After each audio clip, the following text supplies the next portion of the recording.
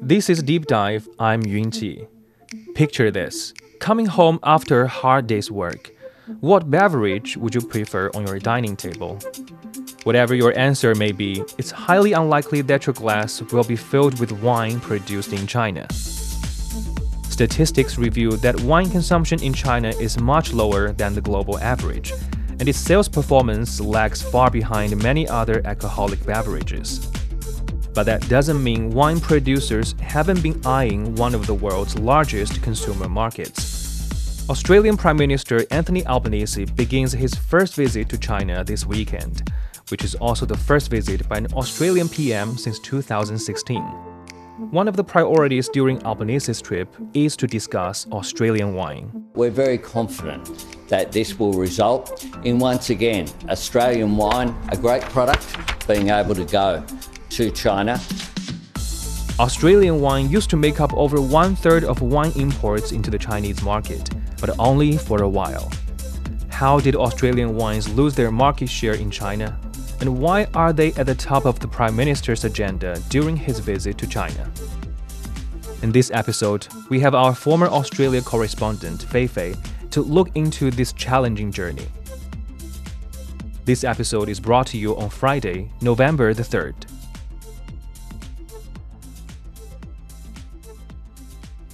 So, Fei Fei, can you first tell us what was the turning point for Australian wines in the Chinese market?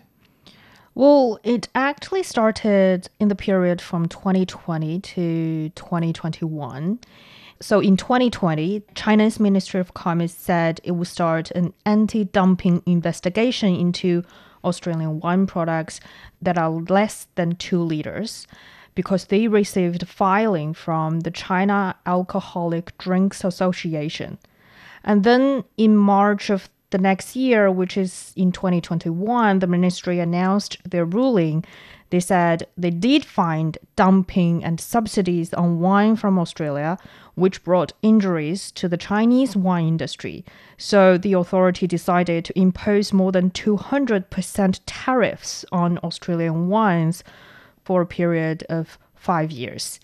And that announcement was like dropping a bomb in the Australian wine industry, because the Chinese clients were and still are one of the most important partners for Australian winemakers and wine dealers for more than 2 decades.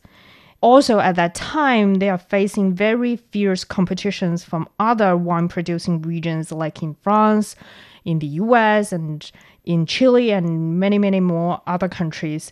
So these 200% tariffs definitely were the main cause for a later dive in Australian wine sales in China. So the Chinese tariff brought a lot of impact to Australian wine exports. So what was Australia's reaction to this tariff? Well, actually, if we look at the timeline of tariffs imposed on products from both sides, it actually started in 2019. That is when Australia decided to impose anti-dumping measures on some Chinese products.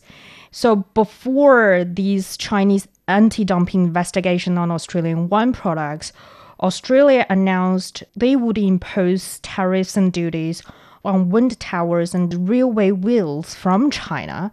And then the next year, in 2020, Australia announced another such duties on Chinese stainless steel sinks.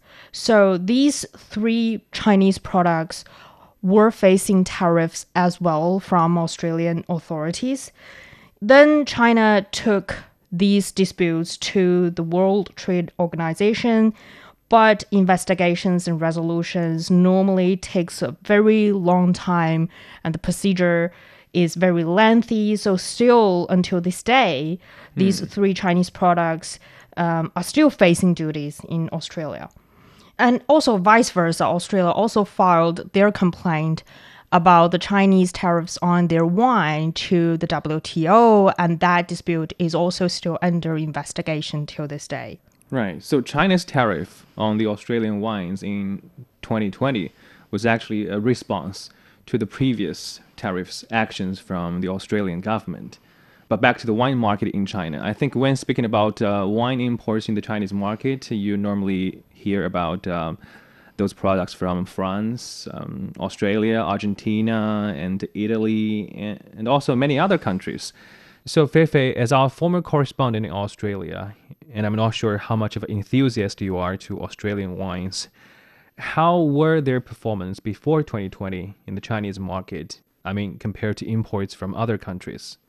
Well, I would argue that Australia had the most successful wine business in China for a period of time, especially compared to more traditionally well-known wine-producing regions like those in France. It was helped by a number of factors.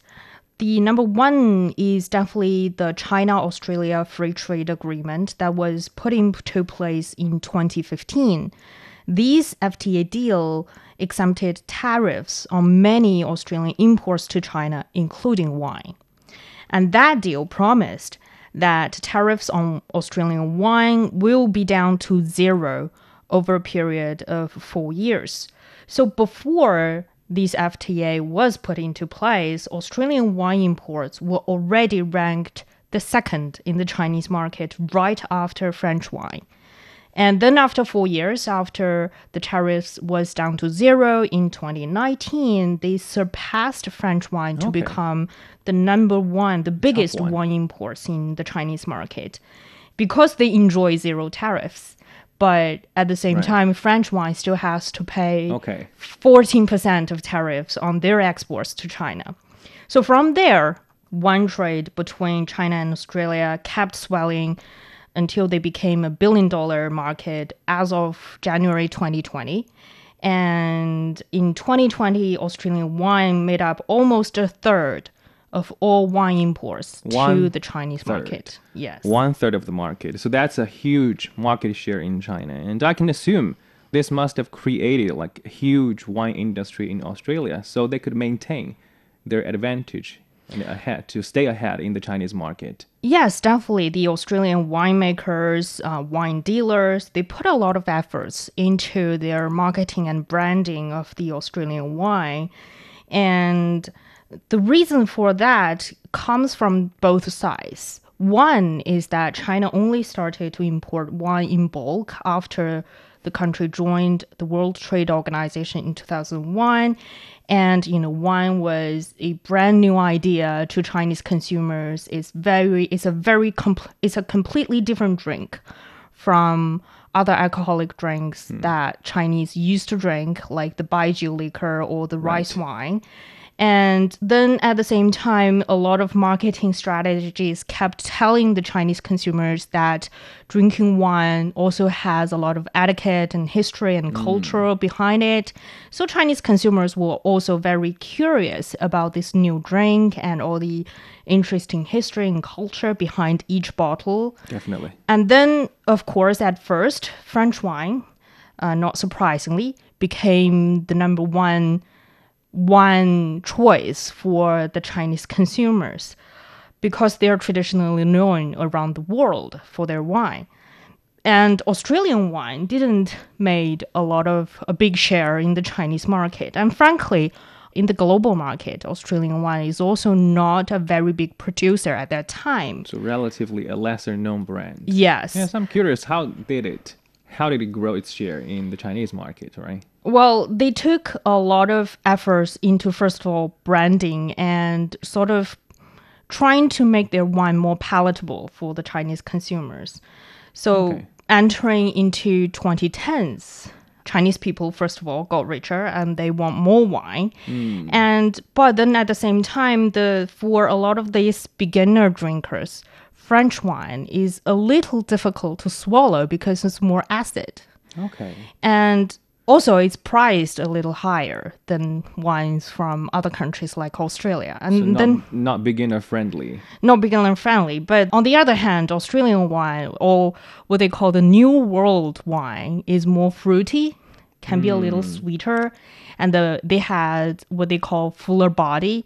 And it's more easy to drink for beginners. And also, a lot of Australian wines can also easily pair with Chinese food. So That's why Australian wine became more palatable for Chinese drinkers at an affordable prices. Right. So they seized the opportunity. Yes, of this is the emerging opportunity. market. And then also the Australian government is also trying to push their wine into the Chinese market. The federal government of Australia has an export and regional wine support package. This is a grant program which the Australian government will keep pumping money into this program to help wine exporters, to help grape farmers, wine brewers, wine dealers, or just any business related to wine. It's a huge industry. Yes. So, for example, in 2017, the program received 50 million Australian dollars to bolster Australians' wine exports and tourism. And that program also pinpointed China and the US as their primary marketing targets. So during that time, a lot of business insiders were very pumped by this government support with real money. And some of them also said the Australian wine industry had a very tough decade after 2007. That's because, traditionally, before 2007, Australian wine was not a big brand globally. And they faced a lot of their primary marketing targets are in European countries, which are already very famous in producing their own wine. So a lot of Australian wine brands were sort of on the lower end of the wine markets. And they are very vulnerable to any changes happening in the market. For example, inflation, for example, any disruptions in shipping. And for example, in 2007 to 2008, the climates were not desirable to grow grapes. So the grape growing impacted Australians' wine production and sales. So that's why a lot of Australian wine brands and even the Australian government started to look for more newer markets like China. And so starting from there, with the federal government grant, with the effort on branding and marketing to the Chinese market, slowly Australian wine became a more established brand for Chinese consumers. And a lot of Chinese drinkers are quite familiar with a number of Australian wine brands like Penfolds, like Yellowtails. And when it comes to China, the China-Australian wine trade brought more than soaring sales of wine products. Starting in 2013, some Chinese investments have also gone to Australia to try to invest in the Australian winemaking businesses and vineyards. And this money actually helped a lot of smaller winemakers in Australia and vice versa as well. Like a lot of Chinese consumers and businesses are getting more curious about Australian wine, and they started to learn from their Australian counterparts in terms how to brew the wine and how to branding and marketing their wine.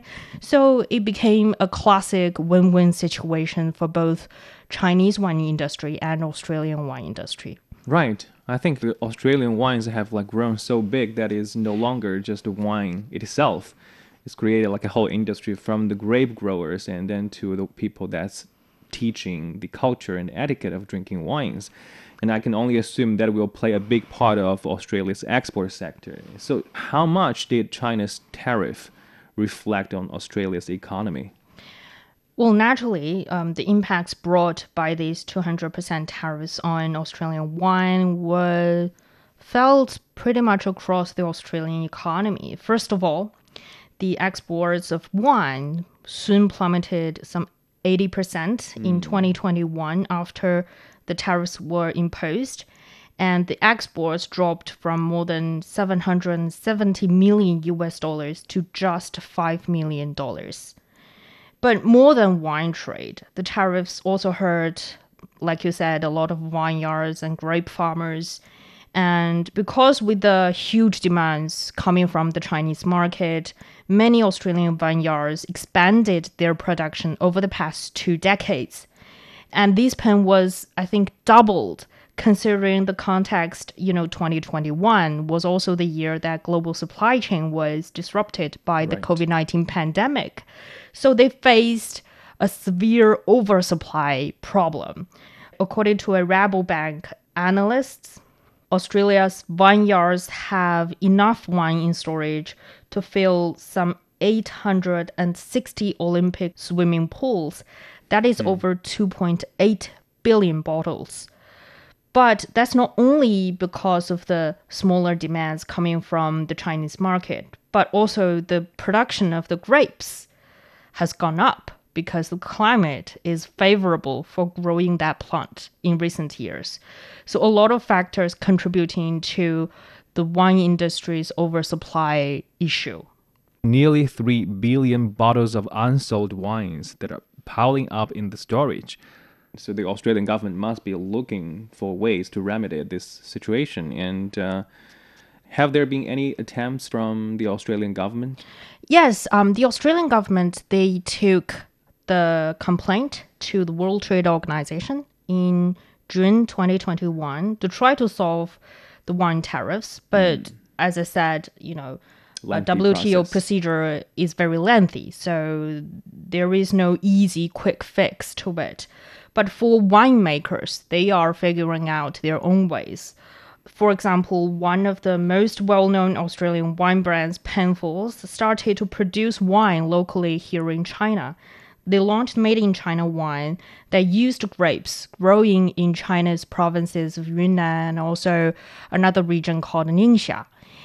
So they are trying to stay in the Chinese market for a little bit longer. And because a lot of the business insiders in the wine industry actually said there's no other better alternative than the Chinese market, especially considering the oversupply they had in their industry at the moment.